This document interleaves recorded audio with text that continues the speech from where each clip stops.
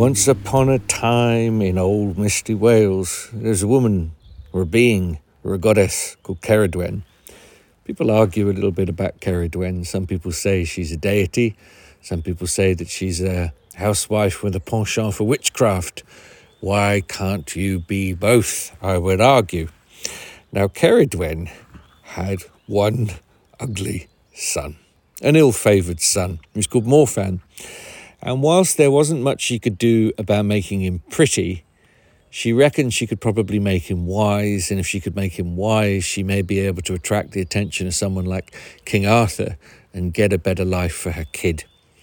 So with her propensities for witchiness, she got working on a potion. And of course, like all good potions, it was going to take 1 year and 1 day to complete. She got a lad from the village to help her, a boy called Gwyn-back, and he stirred, until, of course, inevitably, some would say, towards the end of the experiment, 3 drops leapt out onto that rotund thumb of his, caused him pain. He stuck it in his gob and suddenly was rooted to the spot with holy illumination. Well, of course, Ceridwen sensed in the ether something had gone awry, and she chased after the little bugger. Now, with the new firepower in him, Gwyn-back found himself falling into the shape of a hare. Ceridwen took on the shape of a greyhound. He took on the shape of a salmon. She took on the shape of a fierce otter. He became a little bird. She became a hawk, queen of the skies. Finally, he became a little grain of wheat. She became a big black hen, and she gobbled him up. And she thought that would be the end of the matter.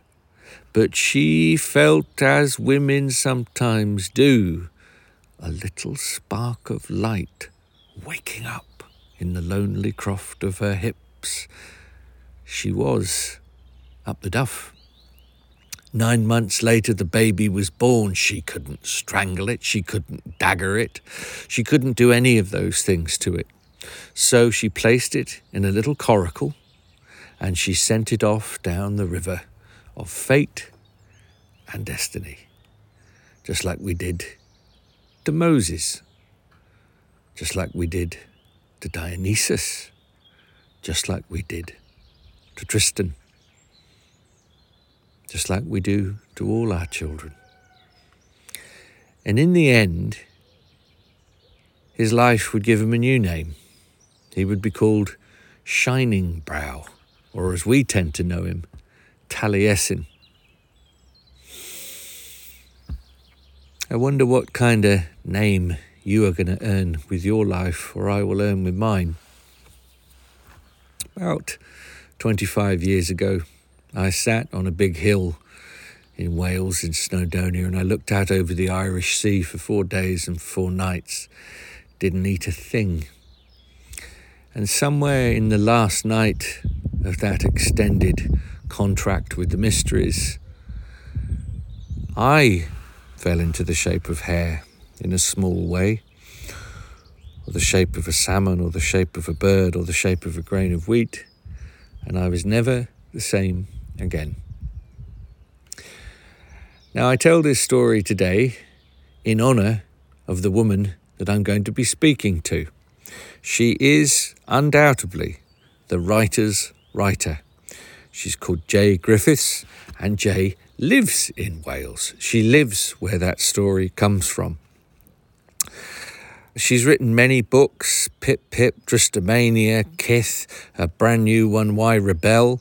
You may know her best from her book called Wild, which is called a travel book, but it's far, far more than that. Anything that she reads, or anything that she writes and I read, is thrilling and filled with crackle and vitality. So I'm going to be talking to Jay, and we will just see where the conversation shifts and shapes itself. And I hope that in some small way you find it useful too.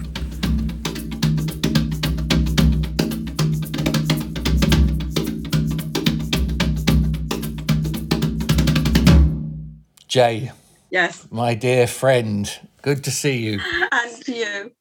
So, I always think of you, and a particular word comes to mind, and the word is fidelity. I've never met a writer who shows such fidelity to her skill set and her gifts, who attends in the temple of writing like you do, and reaps extraordinary rewards. Your ears would be burning frequently whenever me and Paul Kingsnorth get together, because at some point you're always part of our kind of imaginative trio.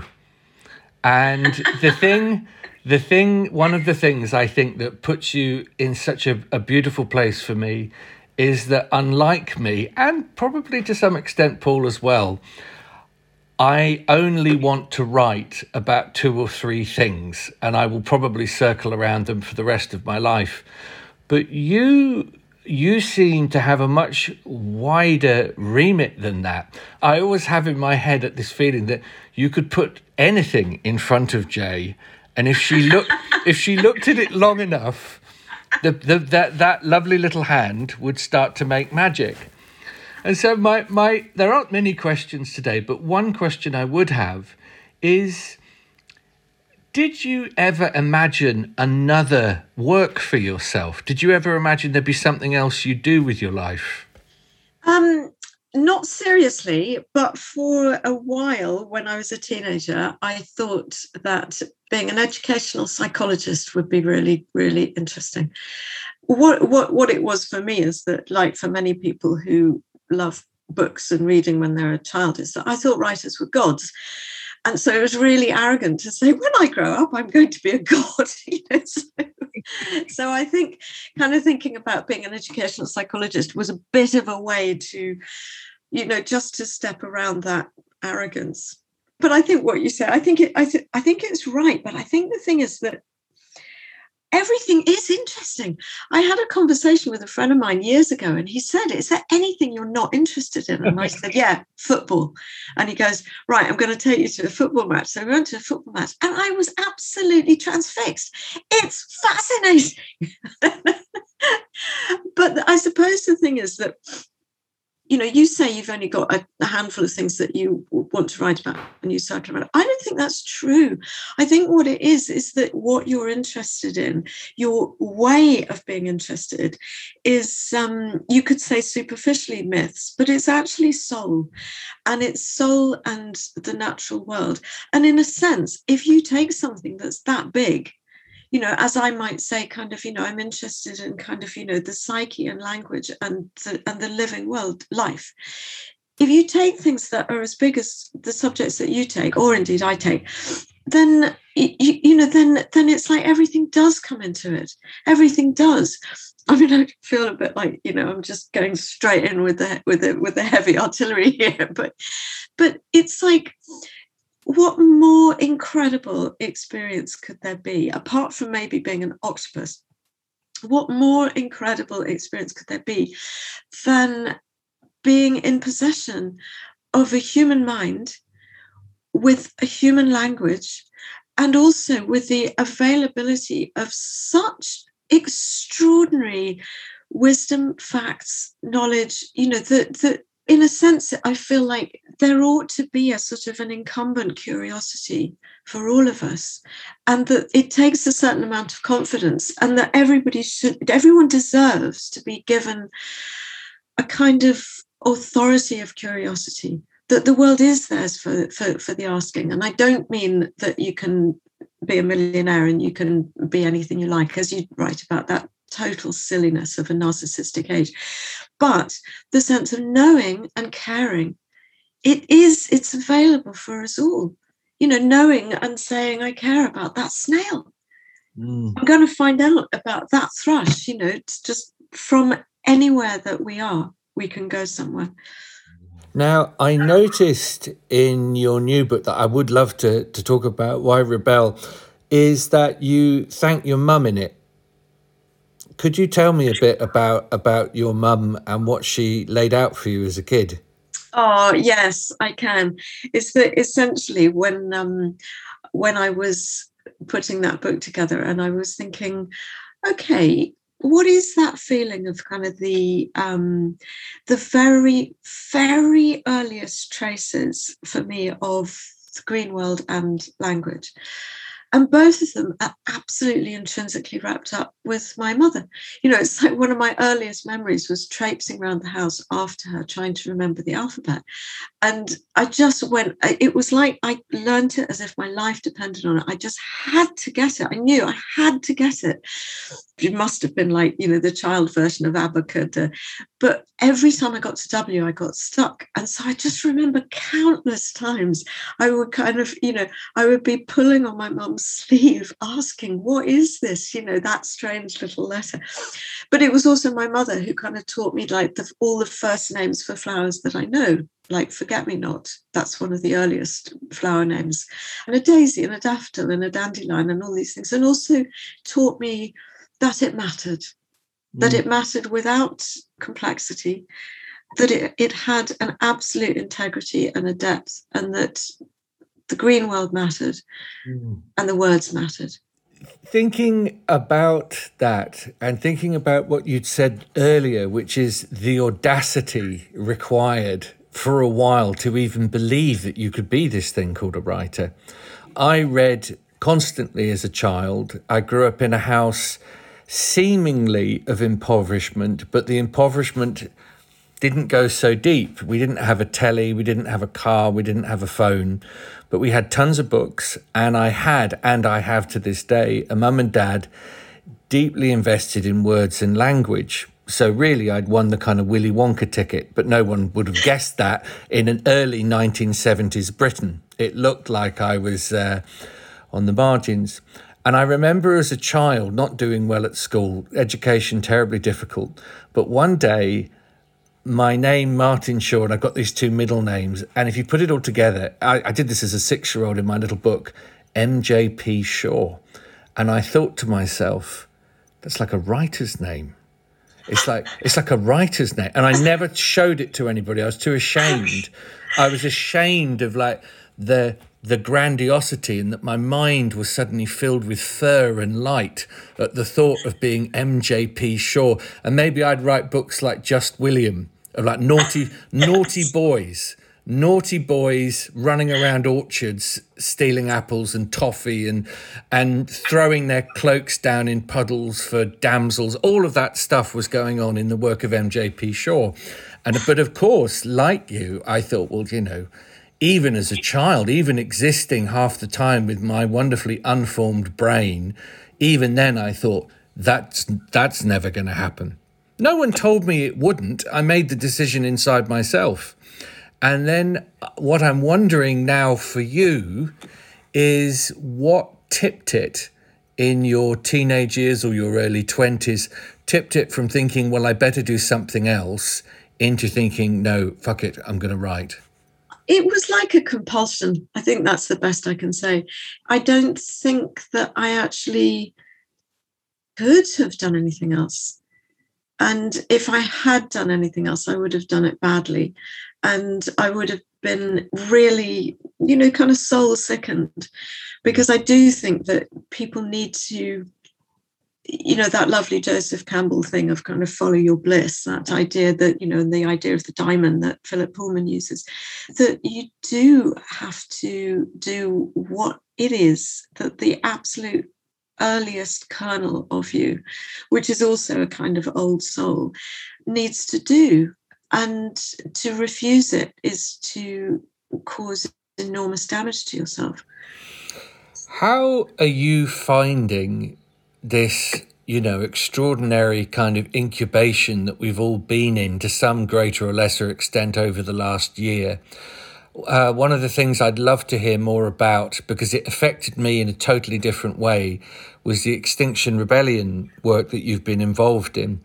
And of course, that was all going on, unless my memory is incorrect, in the year kind of leading up to what we then tipped into. I just wondered, I mean, how are you doing with it all? How am I doing with lockdown or with the Extinction Rebellion? First of all, lockdown. Okay. Well, for me, it was a very strange for everybody.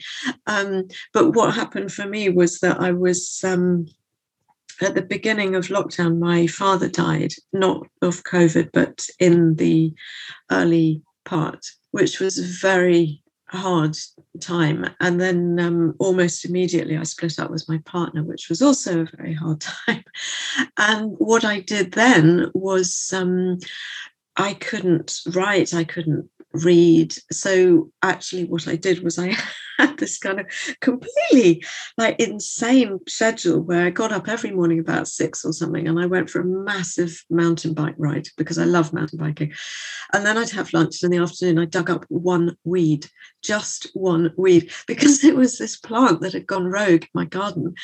And it was supposed to be 3 feet, 1 meter in every direction, 3 feet up, 3 feet wide, right? And it wasn't. It was about 20 feet up, 20 feet wide. And it had dug its roots through a brick wall and into my neighbour's garden. It was so wedded to the stones and the soil and the brickwork that it took me every afternoon for 6 weeks to dig up one weed. And it was so hot. So I was running sweat and running tears. It was just like this incredible embodiment of grief. And I just worked like a Trojan every single afternoon, one weed. And guess what it was called? Please tell me. It was called The Devil's Tears. Oh. Isn't that incredible? Oh. So I was down a hole because I had to dig 2 feet, 3 feet down, right? So I was in a 3-foot hole, kind of half a grave, crying and sweating and digging up the devil's tears for 6 weeks. And after 6 weeks, I just went, I think I'm all right now. And then the second part of it with the, going into the winter lockdown is that I really thought this is going to be very hard. This, because I do feel subject to depressions. I am subject to depressions. And I thought this is going to be really hard. So what I did in October was I thought I'm going to take antidepressants. I'm going to stop drinking alcohol. And because I find the evenings difficult on my own, I'm going to cancel them. So I just went to bed really, really early and I got up stupidly early. And I also gave myself a project to read all the books that I'd been given in the previous 10 years, which was about 200 books. And I gave myself a project that was pretty much too hard to do. And I thought that is going to keep me busy. What I'm going to have to do is from the moment I wake up at about 5 or something like that, I'm just going to have to be so busy that I literally can't sit down until I just fall asleep at 9 o'clock. And that's what I did. I kind of went a little bit berserk on this sort of overwork, but I thought this is the only way I can do it, to be honest. So in other words, because I wondered if you'd look at me and say, actually, lockdown has been almost identical to my usual writerly schedule and I barely noticed it, but clearly not. Well, in some ways, it was an augmentation of my writerly schedule, so it was, in some ways what I was doing was I felt so aware that so many people were in a much worse situation. In a really small house with a partner they didn't like, or an abusive situation, or, children who were needing homeschooling and who were themselves really upset, people who were doing kind of, homeschooling and work from home, people who were ill, people who'd experienced bereavements that they simply couldn't cope with. Also, I live in Mid Wales, so I step right outside my door and I'm in one of the most beautiful places on earth. And, and I had the green and the freedom. So in a sense, I did try to say, look what I've got, and not look what I haven't got, but look what I have. Mm. And have you stayed off the sauce? Pretty much. Actually, I do have a couple of bottles of beer about every week or something. I've got one indoor friend, and my mum. So I have drunk a few glasses when I've seen my mother or my indoor friend. I'm delighted to hear that. Now, I'm talking to you from my cottage where I've been, squirreled away this whole time. But a few years ago now, probably, I think, probably about 5 years ago, you and I were walking along a different stretch of the same river. It was the Dart. And you told me then about a kernel of idea you had around a book of essays. And interesting though it sounded on the day, what you've actually manifested is far more exciting than the description a book of essays would normally give warrant to. And so what I was wondering is if you could kind of walk me through how it all came to be. Because this book that I've been lucky enough to see just a second before it comes out, Why Rebel, it's full of so many things that I love. I wrote a little list this morning. You know, there's shamanism in it. There's the mysteries of childhood in it. There's animal lore in it. There's the frigging Grail story in it. There's insects as angels in it. There's Extinction Rebellion quietly reintroducing chivalry. I mean, I don't want to give too many games away here. There's you emerging from jail at 5 a.m. on Easter Sunday. And the book ends with your court defense. It's an incredibly important, incredibly moving book. It's a very urgent book. How did it all come to be?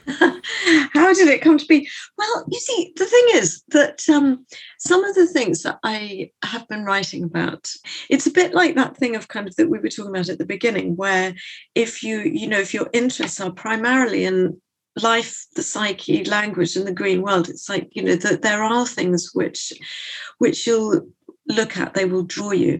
And so I had written a couple of essays, including one about fascism and the way that Italian futurism is very like the libertarian mindset that we see today, and that fascism intrinsic to the Italian futurist ethos.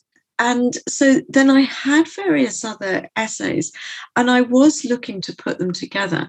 And actually, to be honest, the person most responsible was my editor at Penguin, who was looking at a wider set of essays. And he just suddenly said, Jay, I think I've got it. If you put these essays together, and then the through line is activism, of actually kind of doing something about it. And so he had that sense of the through line of it. He also had that sense of make it right now, make it, as you say, kind of urgent. And also because some of the things that I was writing about were completely heartbreaking. And it's a moment of real danger that we're in. Real danger. And this isn't a sort of, a hysteria in order to manipulate fear. It is saying it as it is.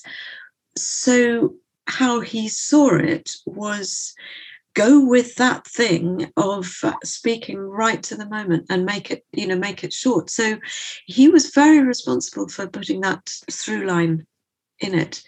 I've become a great fan of editors as I get older, and a good relationship with an editor, I think, is absolutely worth its weight in gold for precisely those reasons. That little overview, those few steps back, because it does have this kind of tempo to it. And one of the things that really is, as a writer, I think is especially praiseworthy, is how beautiful you handle the erudition of the book. In other words, I am fully aware of how much you actually had to read to write it, and the way you handle, the enormous terrain of shamanism, the enormous terrain of Joe Campbell, all of these other areas, the energetic pulse, the echolocation of the book is never lost. When I look back at some of my own stuff or other writers, when you are drawing, on that vast reservoir of other sources, the energy can drop. Suddenly it just feels like you're in a kind of chess game and you're just moving bits around. And there's none of that. There's a great It never loses its energetic, it never loses its tempo, but it does do an incredibly generous job of pointing to a reader of all sorts of other resources, all sorts of other places that they can get educated. You passed it on. Well, bless you. Thank you. Thank you. I mean that most sincerely. That is as well as your, great and effervescent brilliance and originality, that heavy lifting that sometimes writers are rather reluctant to do, you do, and you do it beautifully in this book. It's a great testament, not just to yourself and your own work, but what stands behind you. And that's part, I think, of the business of being a real human being. That's what human beings should do. Around the time that you were doing the Extinction Rebellion work in London, I was getting calls at the same time, and people were saying, listen, you need to put your money where your mouth is, and you need to turn up in Trafalgar, and you need to do this stuff.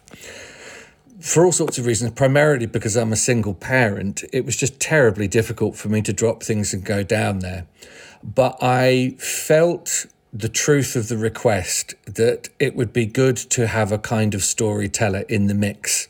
But luckily you were there. There was a storyteller there in the mix. But I did make a kind of quiet deal with it all. But it was very different. I decided that rather than putting my muscle into a public display, which I thoroughly believe in, I was going to do something different.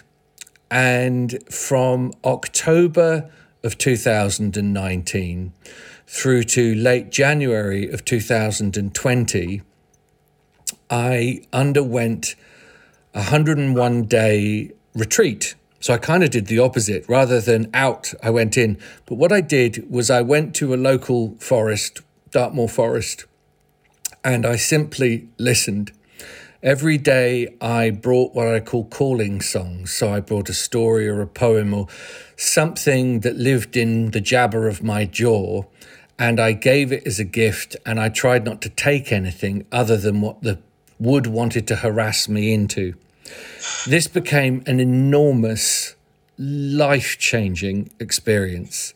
Even as someone, as you know, that's lived in a tent and has spent thousands of hours out in the wild or scurried away in caves, I could not have anticipated the sheer depth and spiritual harassment this was going to put me through. Wonderful though it was the morning I finally crawled back to the cottage, because I'd spend a few hours a day out in the woods. No one knew this was happening, not even my daughter. I'd make excuses and just nip off. I crawled back to the house, and it was only hours later that I found out, not only was COVID coming, another kind of enforced period was beginning. So I began this process excessively sensitized already. I think if you live in rural locations, I think if you are not just imaginative, but if you're really entangled with the living world, all sorts of things in it show up and talk to you. And it's been very strange to go from that kind of encounter into this second kind of hermeticism, which I did find much more difficult, actually. And the thing that I did, slightly different to you, but it's a similar thing, I recognized finally I had a moment to get fit, physically fit. And so, I run 3 miles a day. Like you, I decided to keep an eye on the drinks cabinet. I dug into the writing, but certainly by now, something that's been happening to me, and I said this to you earlier on, is that my writerly gifts, such as they are, have improved. But I've been finding a kind of, people talk about a kind of lockdown brain fog, and I am forgetting people's names. I'm forgetting, I'll say, it's Tom rang me up, Judith, Kate, Francoise. No, I mean the cat. And I don't think this is the early onset of anything particular. I think I've just gone down some very deep rabbit holes with the writing, which I adore and I'm very pleased with. But anything else that I'm not regularly engaged with has kind of gone away.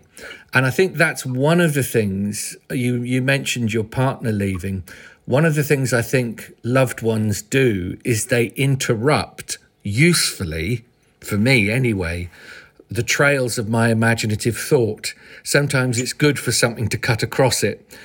Whereas I've had now almost 2 years where I can follow any thought right to the end of the sentence, right to the end of the line. So I suddenly realised I was really out where the buses don't park. The last time you and I were really sort of on the road together, Tristomania had just come out. Yeah. And we did me, you and Paul were at Way with Words down in Devon. And one of the things that I'm working into at the moment with my writing, and very much because of this experience, is my relationship with melancholy.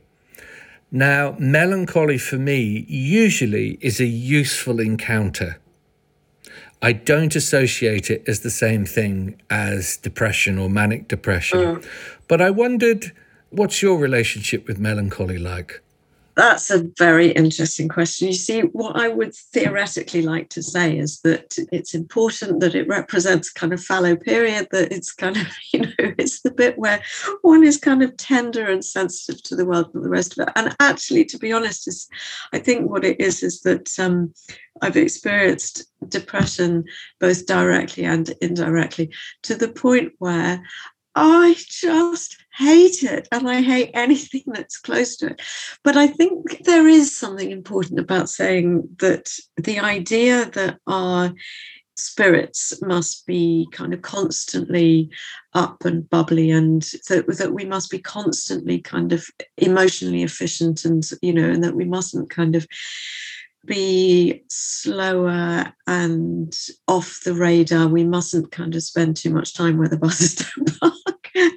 But in a way, I can see that is a mistake, because one of the experiences of melancholy and not depression, I think makes one completely disconnected. That's part of its horror. But I think one of the things that melancholy does is that it actually makes us very connected to the pained speaking of other things, I think it can make us quite self-forgetting. And I think that self-forgetting is a really important thing to be able to do, especially in this age that we live in, especially because it's like, we've done away with God and the gods. We've done away with the sense of the spirited land. And then we've kind of propelled ourselves into this thing where we must all sell ourselves, and we must all, as you say in your book, kind of, that idea of like, you can be anything you want to be, you quoting the world wisdom, you can be anything you want to be, and you say really sharply, no, you can't. And it's very important also because in that sense of being able to forget oneself, that's when you can step across, that's when you can really try to feel the sense of another person, but also that you can step across into the experience of animals, that they are the kind of filaments of our tenderness, that we have our own senses, but we don't stop here with the skin and with our hearing and with our sight.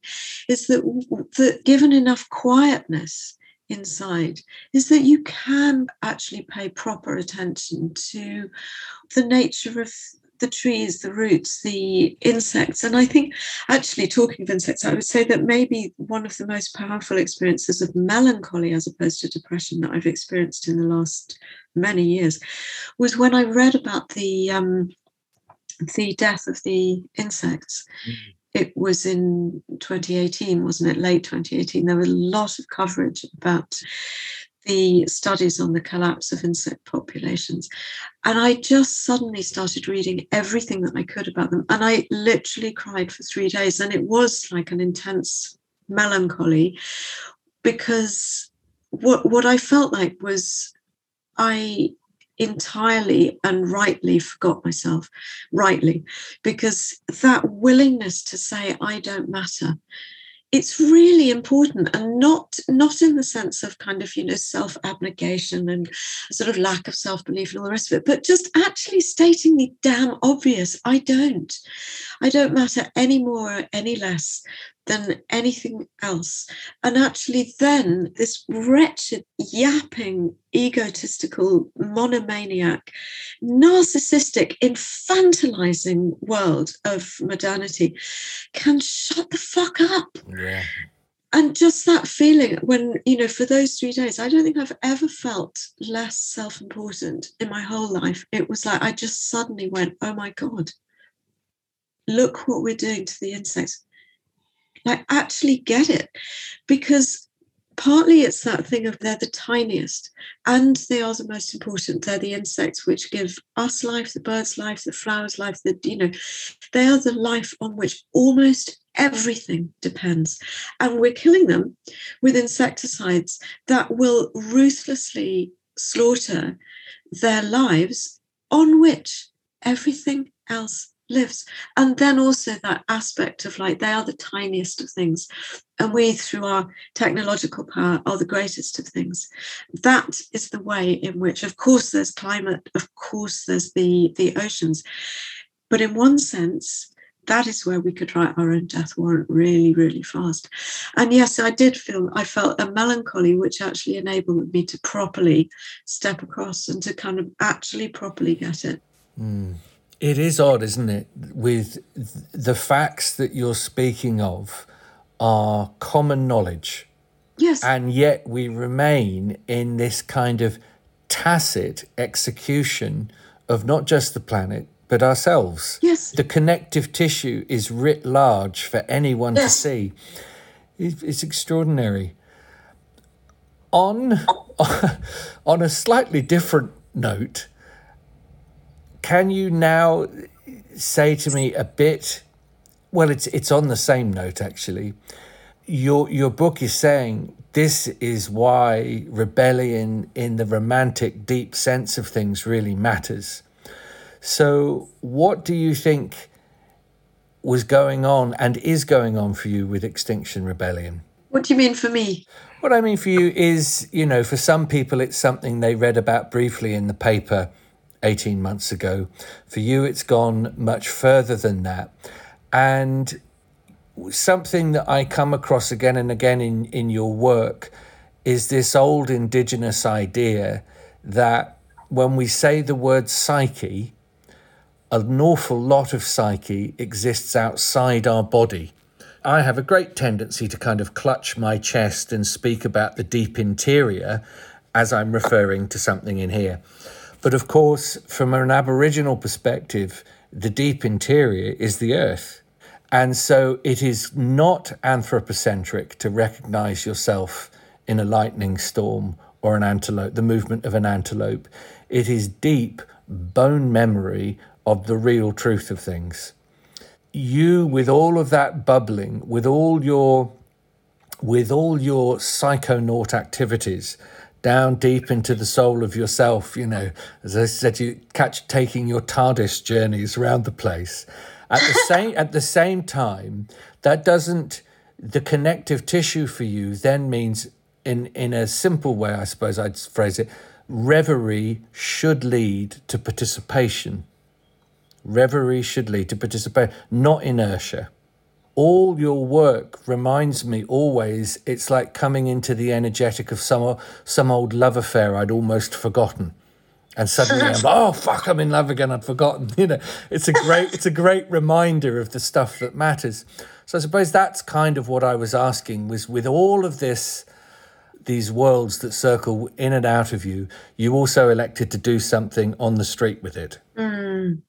It was quite funny how I heard about it. What it was that a friend of mine was at a festival, and she came back from the festival, and she said, Jay, I've got this for you. I met your friend Shane, and he said, give this to Jay, she will love this. And it was this little muddy leaflet that just had the 2 words at the top, Extinction Rebellion.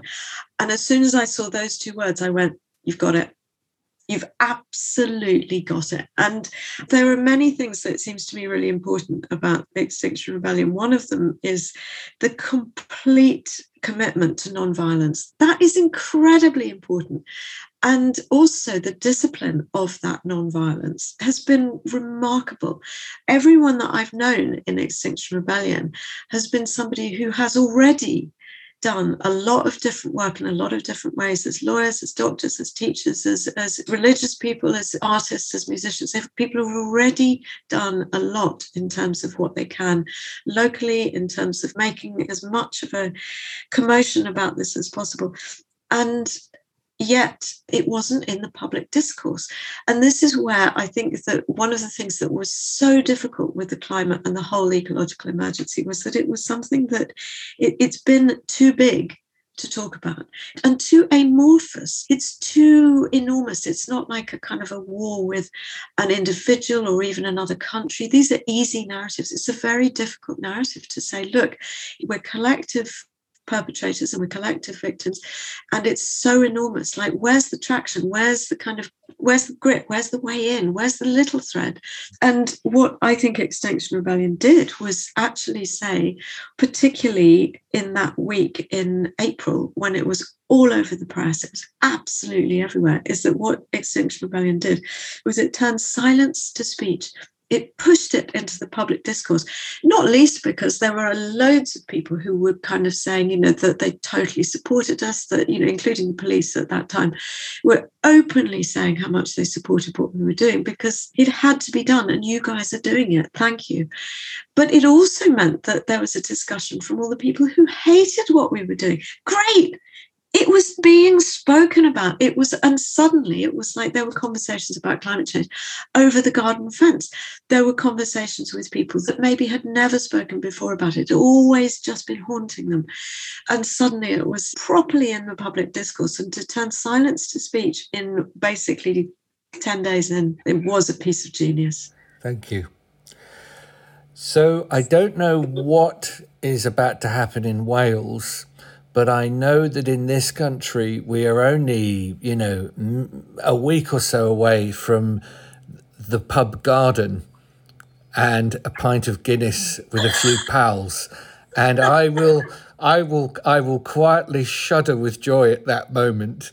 And I just never knew. I did not know how much I missed that kind of thing. So I just wondered what... we've heard a little bit about how you've navigated this strange time. You've come out of it with this great jewel, which is the book, all underworld experiences in initiation. If they're successful, there's something you get to pass on. That's a great thing. You've come out with this wild bit of gold. But I wondered now, as you look at the few months coming, what's alive for you at the moment? What are you interested in? Oh, well, I've got a commission to write about going to Prague. Oh. But obviously, it's neither legal nor safe. So I'm going to write about not going to Prague. Oh, yeah. And I'm going to not go to Prague with somebody that I've never met. I'm going to ride on a horse with no name called Herbie. We will fly back. I'll take Otter, my cat. My cat is called Otter because he came to my house on the Day of the Otter, according to the French Revolutionary calendar. So a horse with no name, a cat called Otter, and a parrot who can't fly. We will all fly back to Llandegli International, which is an airport that has terminals 1 and 3 marked on the A44 because there is no terminal 2. There is also no terminal 1 and 3. Because, of course, Llandegli International is open only for flights of fancy. So that's where I am at the moment. Just fantastic. Fantastic.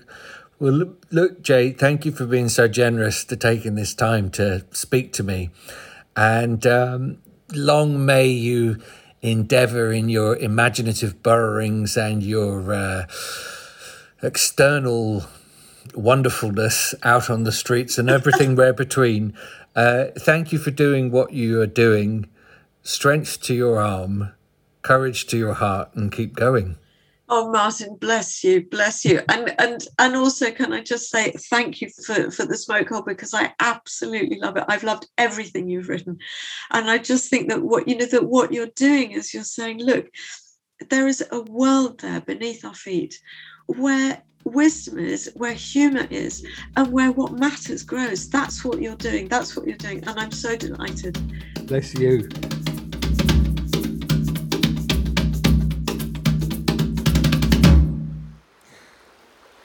I'm left with just a little detail from Jay's book of her walking out of a prison cell for her protesting with Extinction Rebellion on Easter Sunday. The rock had been rolled away. There she is.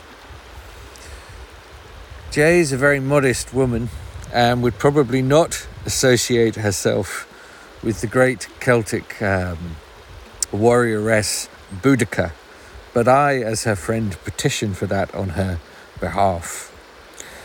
Boudica had 120,000 warriors at her back, they say, when she faced off against the Romans. She had a spear in her hand, she had her daughters by her side, and she kind of screamed it out, they say, like a warrior shriek, to Andrasta, the unconquered goddess. She called on Andrasta to bring the Iceni victory, which they soon got. But a little detail that people often don't know about Boudica is that underneath her cloak she had a hare who was telling her things. When she had a question, she would release the hare from the cloak, and if it ran straight ahead, that had information in it. If it curved this way and that, it had information in it about the success of a battle or a love affair or the movement of the stars.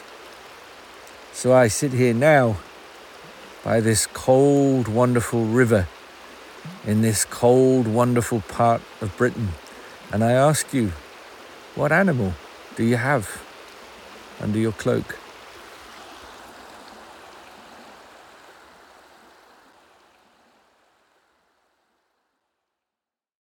Thanks to Ben Adicott for producing Smoke Hole.